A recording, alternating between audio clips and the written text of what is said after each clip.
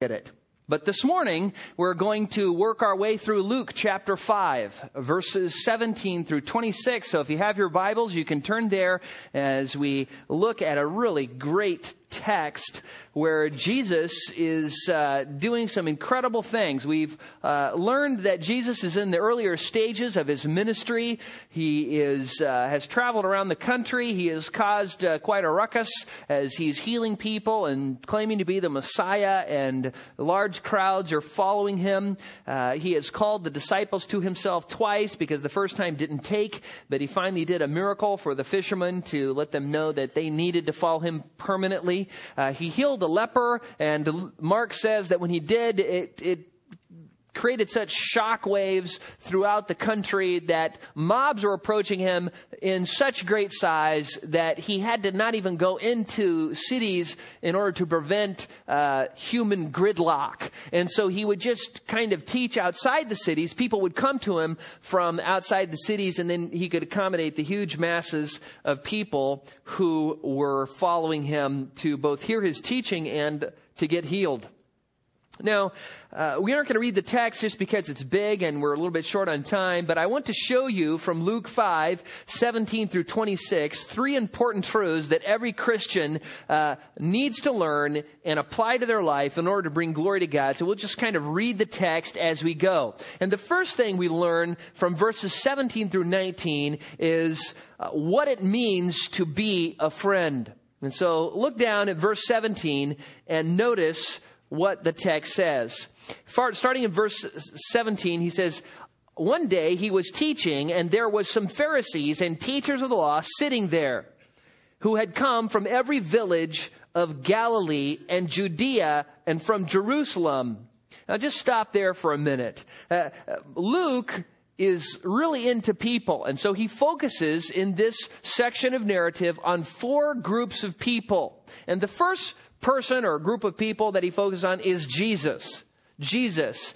In verse 17, one day he, that is Jesus, was teaching. Mark tells us that he had come back to Capernaum, which was now his new hometown, because when he went to Nazareth, they rejected him. So he set up home in Capernaum. And Mark also tells us he was speaking the word of God to them. And the text continues that the Pharisees and the teachers of the law were sitting there, and they'd come from every village, Luke says, in Galilee, Judea, and from Jerusalem, which means all over the country. Now, this is probably a little bit of hyperbole. What Luke is just merely saying is this. The fame of Jesus and his deeds and teachings had become so well known that scribes and Pharisees from all over the country were gathering together to see what was going on. It doesn't mean every single little village, but the bulk of places all over Israel, from Galilee in the north to Judea and Jerusalem in the south, were all gathering and all converging upon Jesus' house in Capernaum, which is pretty incredible, which is probably Peter's house. We don't know, but he's teaching in some sort of place there in Capernaum. There might have been 5,000, there might have been 10,000, there might have been 15,000 people all mashed in to hear one person. And what do you suppose drew them there? Well, they had heard that Jesus was claiming to be the Messiah, that Jesus was able to cast out demons, that Jesus was able to heal all manner of disease and sickness. And they knew he was the one predicted by John the Baptist because John the Baptist said so. This is the Lamb of God who takes away the sin of the world. The Jewish leaders were probably both concerned that Jesus was a false teacher and was going to lead the people astray, as there had been many false messiahs at that time.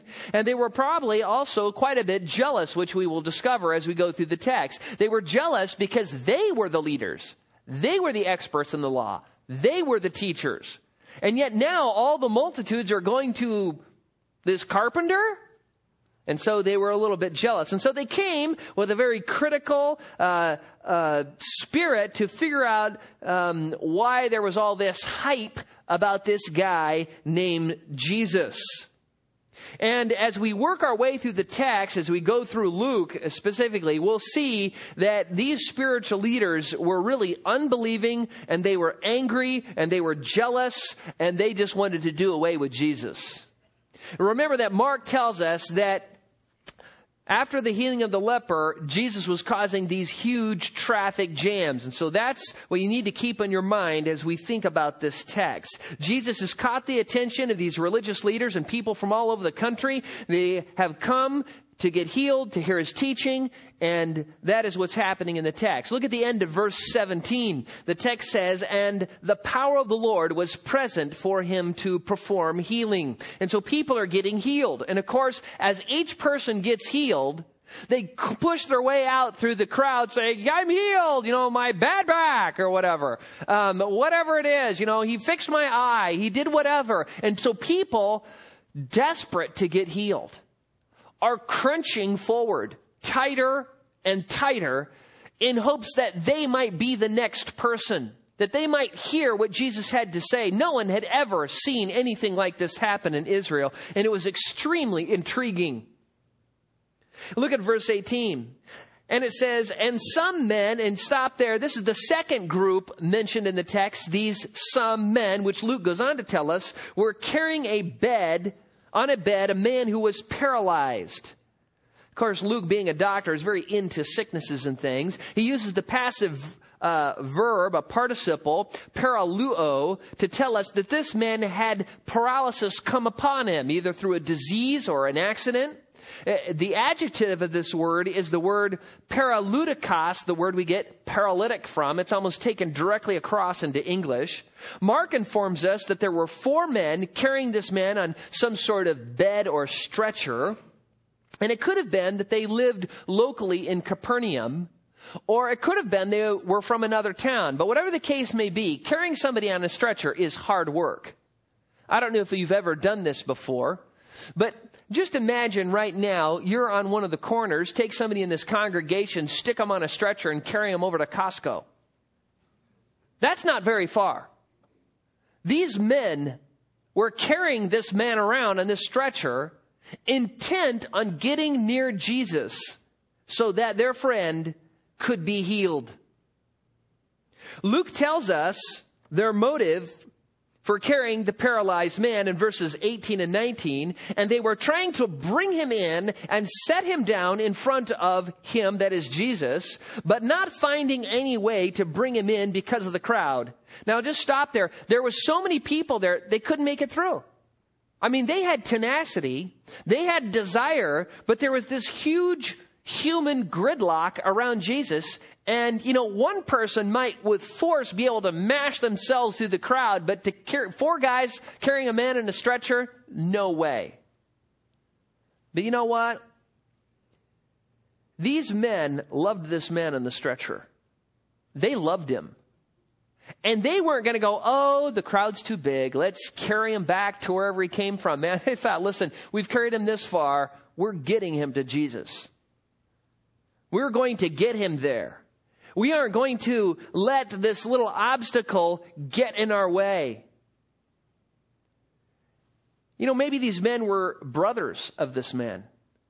Maybe they were close friends. Maybe they were just coworkers, and, they've seen this man get hurt in an accident, and they knew he couldn't take care of himself, and he had a wife and children, and here he was paralyzed and was just helpless there, and man, they were driven. They were going to help this guy out. Whatever the case may be, these men loved this paralyzed man, and they were intent on getting him to Jesus. The middle of verse 19 tells us that what they did, since they couldn't squeeze through the crowd, they went up on the roof and let him down through the tiles with his stretcher into the middle of the crowd in front of Jesus. Apparently, Jesus was in a big house. I mean, most houses at that time were, wouldn't accommodate a large crowd. So it's possible that Jesus was in some sort of portico or large covered awning area or whatever, some sort of, large Quonset hut type thing. We don't know. We have no idea. Wherever he was, there was a roof above his head. And these men were surveying the situation And the congregation, their conversation might have went something like this. Abram, Jacob, Eliezer, I have an idea. Let's take Hosea to the back of the building, hoist him up on the roof, find the place on the roof that is directly above Jesus, tear a hole in the roof, lower Hosea down right in front of Jesus with ropes. The roof on this building isn't that thick. 4 of us, we could do it in a snap. And Abram says, well, what about the owner of the house? We can't just destroy his roof. And Jacob, having caught the vision, says, it's better to ask for forgiveness than permission. And Eliezer, the logical one, says, what is more important, healing of our friend Hosea or this man's roof? Besides, we can fix the man's roof later. Okay, says Ithamar. Abram, you get the ropes. Jacob, Eliezer, you find a ladder. Let's get our friend to Jesus so he can be healed. And you learn something from these men, don't you? These men loved their friend. And they were willing to do whatever they had to do to get their friend in front of Jesus. And these men are a great example to you and me of what it really means to love someone else. To have a persevering love that seeks to do what is best for another person. Love sacrifices self and self-interest to do what is best for others. And, we don't even know what love is today. For the most part, people think love is when I feel good, period. But listen to me. I am sure the guy on the stretcher did not want to be hoisted up on the roof. I mean, it's scary enough to be up on the roof when you can hold on. And then to be let down through a hole in the roof? But you know what? His friends knew he needed to be in front of Jesus. And they probably said, listen, we're not going to hurt you. This is for your own good. We need to get you in front of Jesus. He can help you. He can heal you. Trust God. They wanted to do what was best for the man, not what was most convenient for them. Love isn't motivated by feelings. Love isn't motivated by emotions. Love isn't motivated by what I want or what someone else wants or what's going to make them feel good or what's going to make me feel good or what's going to be the easiest thing for me and for them. Love is motivated by what God says is best for that other person, regardless of how it makes them feel and regardless of how it makes me feel. And we need to love each other in the church. So I ask you, what kind of friend are you? Do you seek what is best for your friends, even though you may have to hurt them a little bit in the process? Do you seek to love each other with a sacrificial love? Do you love people enough to reprove, rebuke, exhort, and admonish them? See, this is what love does. Love does what is best. And you know what happens when you start rebuking people. They get angry at you. Sometimes they turn on you. Sometimes they get defensive. Sometimes they accuse you. Sometimes you lose people's friendship trying to do what is best for them. But you know what? You still have to do it. Because you're supposed to love one another. So when is the last time you sacrificed for a friend, set aside your time, your energy, your resources to do what is best for them? Have you ever volunteered to help somebody and then it just turned out to be this huge nightmare? You think you're volunteering for this much and you get this much. Do you follow through? I had a guy come to me one time saying, Jack, I don't know very much about mechanics or anything, but I've got a small leak in my truck. Well, 2 days later, after staying up to the wee hours of the morning and pulling the engine on his truck and replacing the timing chain and the timing gears and, we just about rebuilt the whole engine. We got the truck back in there. And you know what? I was not expecting that. I wanted to be snuggling my wife in bed. And you need to look at your life and ask yourself, am I giving up for other people? You know, you can't serve every single person sacrificially, but you need to be serving some. Are you doing that? Are you doing that? Are you a friend to some? God wants you to be a true friend, and these men in this text are a great example of persevering to do what is best for another person. The second thing we learn from the text is who you must seek for forgiveness. We see this in verses 20 to 25. So the 4 friends of the paralyzed man tear a hole in the roof to lower this paralyzed man down with ropes in front of Jesus. And you can just imagine what is happening down below. I don't know if you have ever torn a hole in a roof, but I have. I'm telling you, it is messy. So imagine Jesus in this big covered area. People are listening to him, and all of a sudden, chunks of plaster, mortar start raining down and hitting him, and dust is falling down, and pieces of thatch or whatever the roof is made out of. It's coming down, and it's raining, and people are probably inside going, what are they doing fixing the roof? This time of year, it's not even rainy season.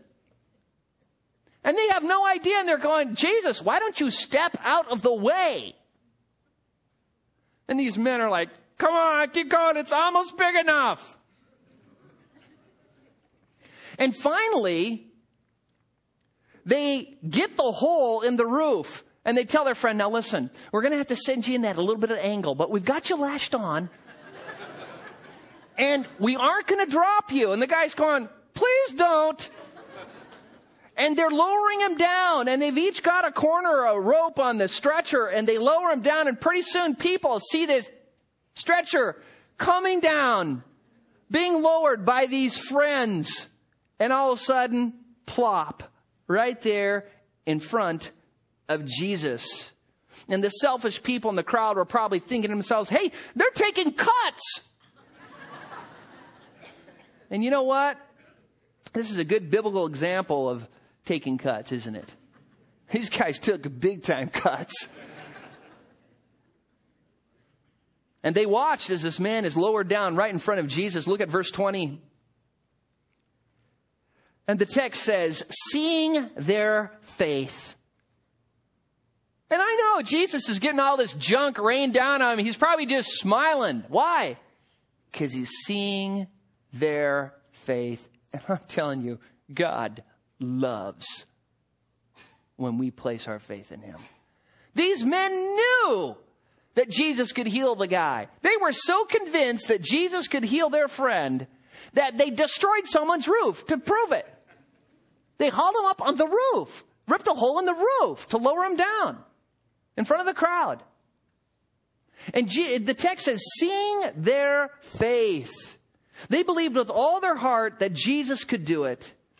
And sometimes people say, well, yeah, I believe in something, but they don't do anything about it.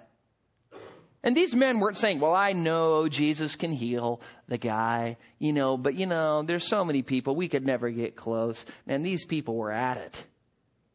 They were doing something about it. This is the kind of faith that God desires you and I to have a faith that works on what it believes, that acts on what it believes. Turn to James chapter 2. James chapter 2.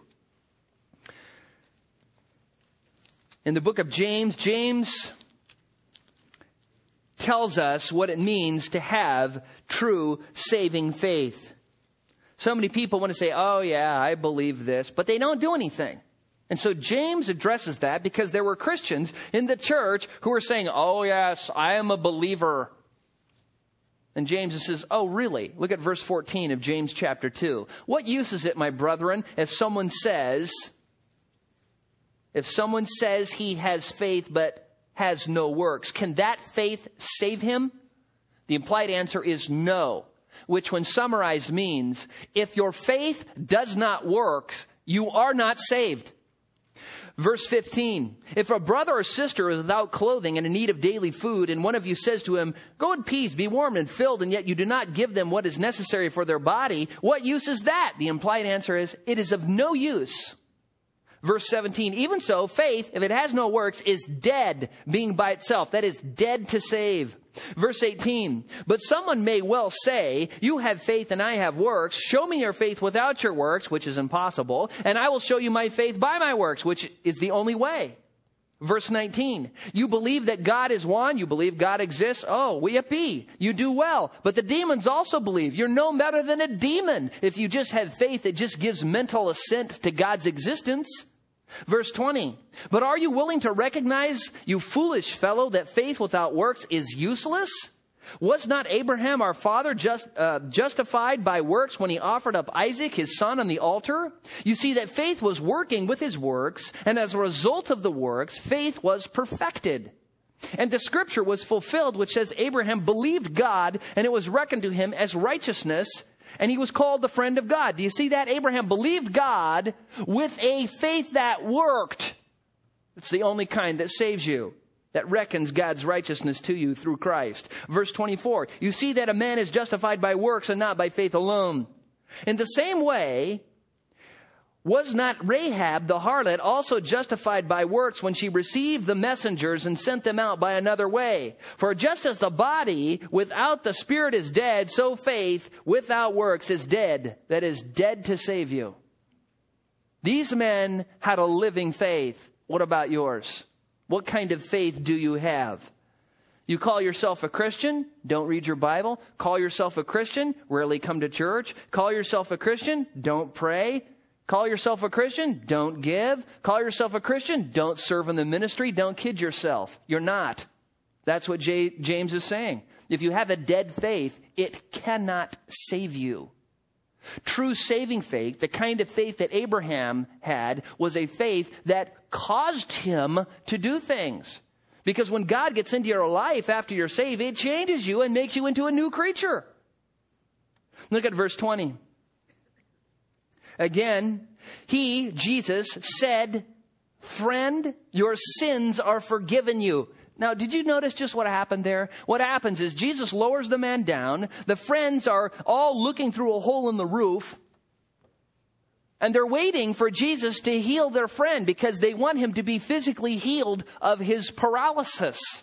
And Jesus, knowing they're watching, knowing the crowd is watching, knowing the leaders are watching, he looks at the guy and he says in a loud enough voice for everyone to hear, your sins are forgiven. Now, when he said that, I can tell you what happened in the crowd. These were Jews. These people knew God's word, and they knew that only God could forgive sins. Oh, we can forgive sins against one another, but only God can forgive the infinite offenses we have caused towards him all of our life. Only God can do that. And here Jesus, in front of all of these people, says purposely, not only for the benefit of the man, not only because of the faith of the people, the four men with their heads sticking through the hole in the roof, but for all the crowd and all the leaders, he says, your sins are forgiven. So instead of physically healing the man, he spiritually heals him. In other words, the four friends wanted Jesus to do a physical healing, which would have been temporary. The man would eventually die of something else. But instead, Jesus gives the man first something much greater. Eternal life. He saves the guy right on the spot. Friend, your sins are forgiven. Look at verse 21. The scribes and Pharisees began to reason, saying, who is this man who speaks blasphemies? Who can forgive sins but God alone? You know, you go through the Old Testament and God, because he is the creator, he is the sovereign one, and it is against him and him only that we have really sinned, is the only one who can forgive sins. And you know what? Jesus knew that they knew this. And the people knew this. That's why he said what he did. Look at verse 22. But Jesus, aware of their reasonings, answered and said to them, why are you reasoning in your hearts? Luke lets us know that Jesus knew what they were thinking in their mind, in their hearts. Mark makes it more clear when he says Jesus, aware in his spirit that they were reasoning that way within themselves, said to them, "Why are you reasoning this way in your hearts?" The Father gave Jesus in this instance the permission to exercise some omniscience, and he read their minds. And he knew what was going on in their hearts. And you know what was going on in their hearts? I'll tell you. This is what was going on in their hearts. 1, only God can forgive sins. 2, Jesus is just a man. 3, Jesus just said he could forgive sins. 4, therefore Jesus has usurped the role of God and has blasphemed the Lord. And you know what? That syllogism is perfect, without flaw, except one of the premises was wrong. One of the premises was wrong, therefore their conclusion was wrong. And so you know what Jesus does? Jesus goes after them and decides to fix their faulty premise so that they will come to the right conclusion.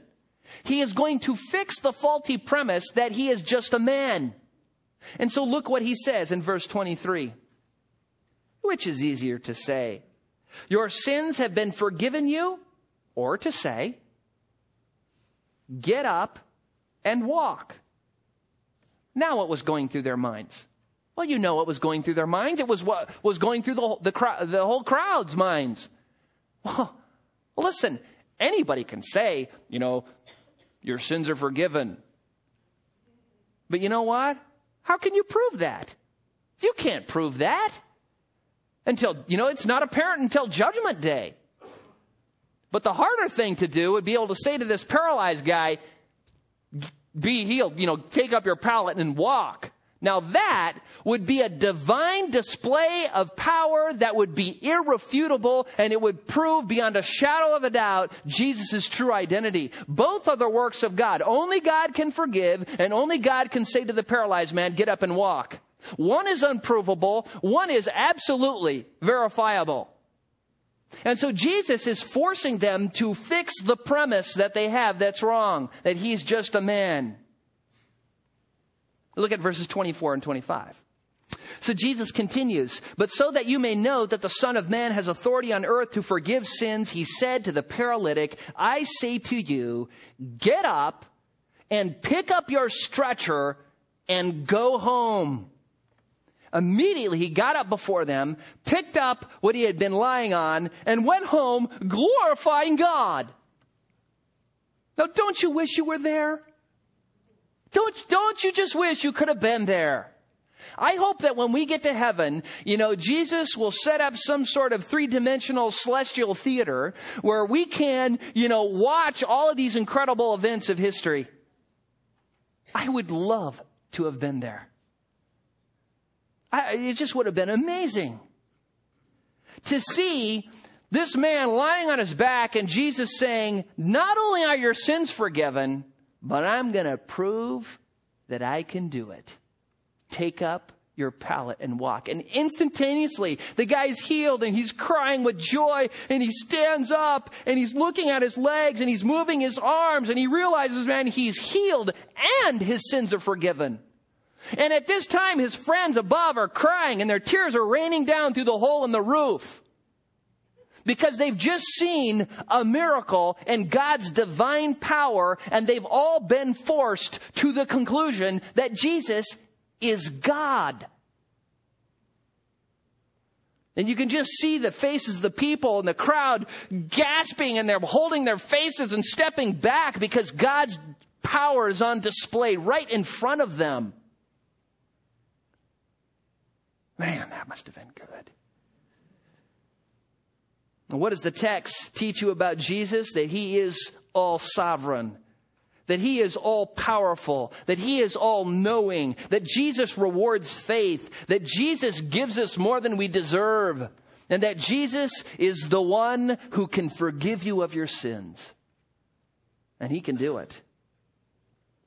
When Jesus came to earth, his primary mission was to help people with their spiritual sickness called sin. Everyone has it. I have it. You have it. The babies in the nursery have it. Everybody you see driving around has this incurable case of wickedness.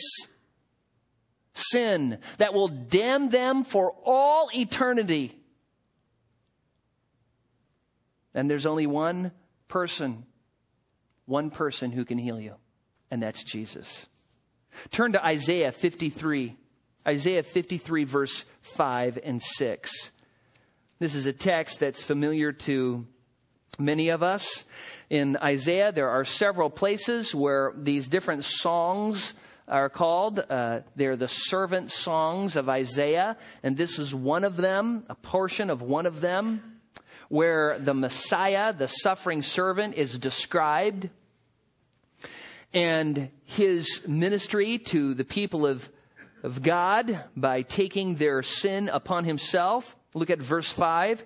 But he was pierced through for our transgressions. He was crushed for our iniquities. The chastening of our well-being fell on him, and by his scourging we are healed.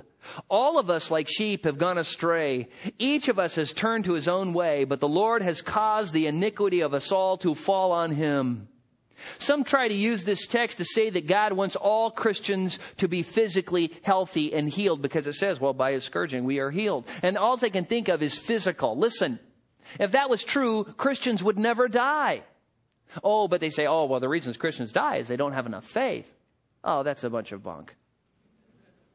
That's not what it's talking about. Isaiah is talking about Jesus bearing our sins to heal us of our eternally damning disease called sin. So that even when we die, we still live. Because this life is not all there is. And we would be sorry people if we never died because we'd never go to heaven. But physical, earthly blessing is not what Jesus came to do. He did some miracles.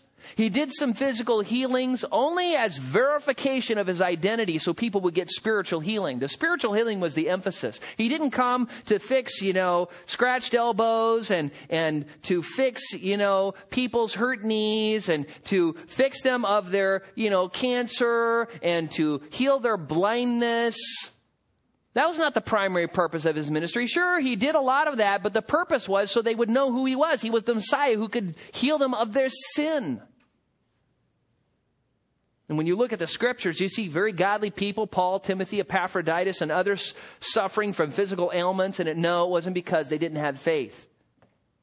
It's because the healing that Isaiah promises is not physical healing. It's healing from sin. It's physical healing after you die and are glorified. Peter in 1 Peter chapter 2, verses 24 and 25 plagiarizes Isaiah 53, 5 and 6. And he just rewords those two verses. And this is how he writes them. He himself bore our sins in his body on the cross so that we might die to sin and live to righteousness. Notice that we are saved in order to die to sin and live to righteousness. I know Brody preached on this while I was gone. And for by his wounds you were healed.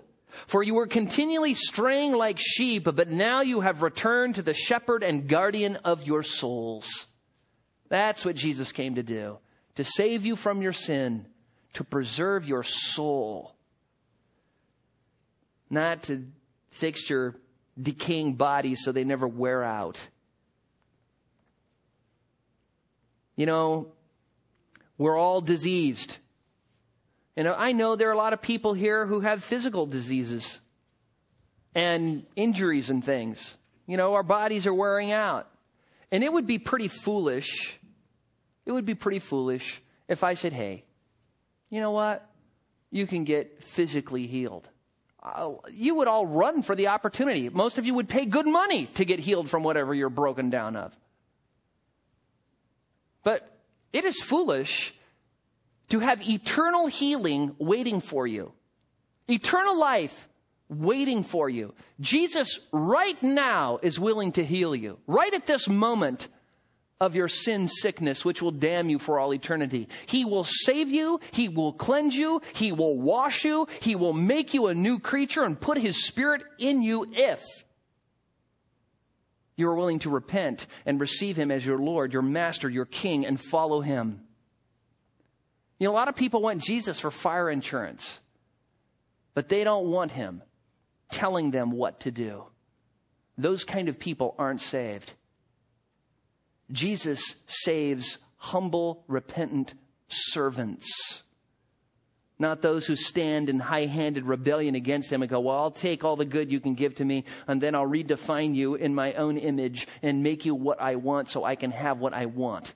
Those people are just deluded. And if you are one of them, get saved now. Get the cure now.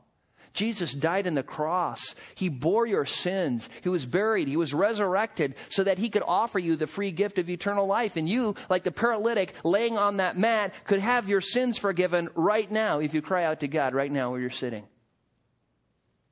He wants to wash you. He wants to make you clean. He'll adopt you. You need to part with your sin. You part with sin and Satan and his ways.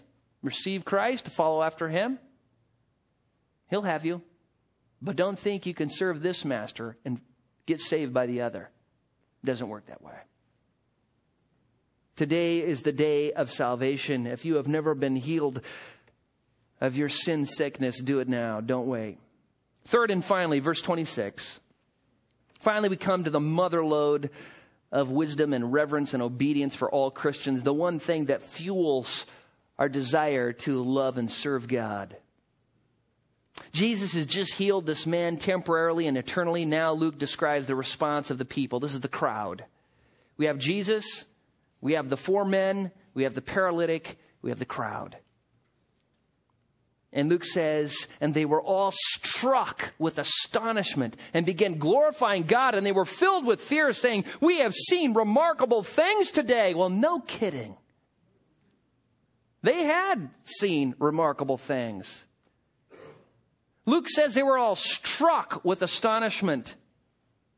The word in the Greek is ecstasis, the word we get ecstasy from. Strong's Enhanced Lexicon defines this word, the state of someone who after witnessing an incredible event is thrown into a state of blended fear and wonderment.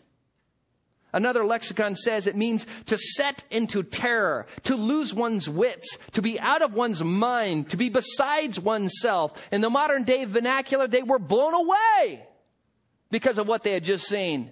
They're all sitting there and Jesus says, what's eaters to say? Your sins are forgiven, or take up your pallet and walk. And they're all going, well, only God can do both of them. And you'd have to be God to do that. And since we can't verify if you can forgive somebody, let's see you heal this guy. He's in really bad shape. Okay, I will. They're all struck. God is in our midst, right there. And they're terrorized. And Luke defines that because he says they were filled with fear. The Greek word is phobos, the word we get phobia from. They were terrorized. They had dread fall upon them. They were filled all the way to the top, not just with a little bit of fear, man. They were all the way full. They were scared. This incredible display of God's power right in front of their eyes also moved the people to glorify God, the text says. Doxazo, the word we get doxology from. And they glorified God. This was a spontaneous response. I don't know if you've ever been there and someone's come to the Lord and all of a sudden, what do you feel like inside? It's like, oh, praise God. It just moves you, doesn't it? It's like, oh man, that is so great because you know a miracle is happening right there in front of your eyes. And that's what happened here, but in a greater sense. And you know, you may be sitting there and you may be thinking to yourself, but Jack, I wasn't there then. And you know, it just doesn't move me like that. Well, there's a problem. There's a problem. You know, when you read a story, a historical narrative that talks about God and his awesome works, you need to stop. Don't just read the story and go, oh yeah, you know, Moses raised up his rod and the Red Sea departed. Okay, next chapter. You need to stop. You need to ponder. You need to meditate. You need to imagine what it was like to be there. You need to imagine what it was like to be this paralyzed man. You need to imagine what it was like to be his friends. what it was like to rip a hole in that roof in front of all those people and to lower them down on ropes. You need to imagine what it was like to be one of the scribes and Pharisees, doubting, critical in the crowd. You need to imagine what it was like to be the crowd and what happened after the paralyzed man was healed. You need to see the face of Jesus. You need to meditate on this and put yourself in that position. You know why these stories are in the Bible? So you can experience them just like these people did. That's why we have God's Word. God's not going to transport you back in time so you can go to all those events. He brings time here in the text of His Word so that you can look at it and you can ponder it and you can just be blown away just like these people. And it creates fear in you. You see God's severity, His power, His justice. And you know what that does? It causes you to fear. And you know what the scriptures say? The fear of the Lord is the beginning of what? Wisdom. And not only that, the fear of the Lord is the beginning of knowledge and the beginning of understanding. And it prolongs your day and it keeps you from evil and it blesses you and it is a treasure. And if you go through the Proverbs, you find out that the fear of the Lord is such a great thing. But some of you sit there and you think, well, I just have a problem fearing God. Well, that's because you need to stop and you need to ponder and meditate and think about His anger, His fury, His holiness, His justice, the severity of His grace. I mean, you know what happened? These guys came for this little tiny thing and Jesus saved the man right in front of everybody and gave them what they wanted. Man, that is awesome. I want you to know if you were standing next to Moses when he parted the Red Sea, you would be scared. I want you to know if you were standing there at the rebellion of the sons of Korah when fire came out from the presence of the Lord and just devoured them and left nothing but charcoals on the ground, you would be scared. I want you to know if you were here and you were there in the front row watching this paralyzed man get healed by Jesus and Jesus forgiving his sins, you would be scared. And you need to be scared because it is the fuel for our worship, the fuel for our obedience. The fuel which keeps us back when you think of sinning, you remember God. He is a severe God. He's gracious, but man, you don't want to mess with Him. He's no one to trifle with. And so as you leave here today, I ask you this. Are you being a good friend to others? Are you sacrificing to do what is best for other people? Yes or no? Answer that before the Lord now. As you leave here today, have you run to Jesus to be healed of your sin sickness? Yes or no? If not, what are you waiting for? He's ready. He's already died. He's already made the provision. He's waiting for you. Will you turn from your sin and your wicked way and your unrighteous thoughts and follow Him? That's what He's looking for. Finally, do you fear the Lord? If not, get into His Word. Meditate on it. Think about it. And get a holy fear in your heart. And you will come away from God's Word every time you do that, thinking to yourself, I have seen remarkable things today. That's what God's will is for every one of us. Let's pray. Father, we thank You for Your Word, and we thank You for the story. What an incredible display of Jesus' power. What an incredible Savior He is, that when we ask Him for something temporary, He gives us something eternal. Lord, we thank You that He is so kind and so gracious, and that while we were enemies, while we were yet sinners, Christ died for the ungodly, not because there was anything good in us, because He wanted to make us good. Father, we thank You for transforming grace. We thank You for Your work in our lives. Help us to love You. Help us to worship You. Help us to fear You and honor You. Help us to spend time in Your Word, meditating on Your great acts. And when we are just blown away, may we share our awe and reverence for You with other people, that You might receive all the more praise. We pray this in Christ's name. Amen.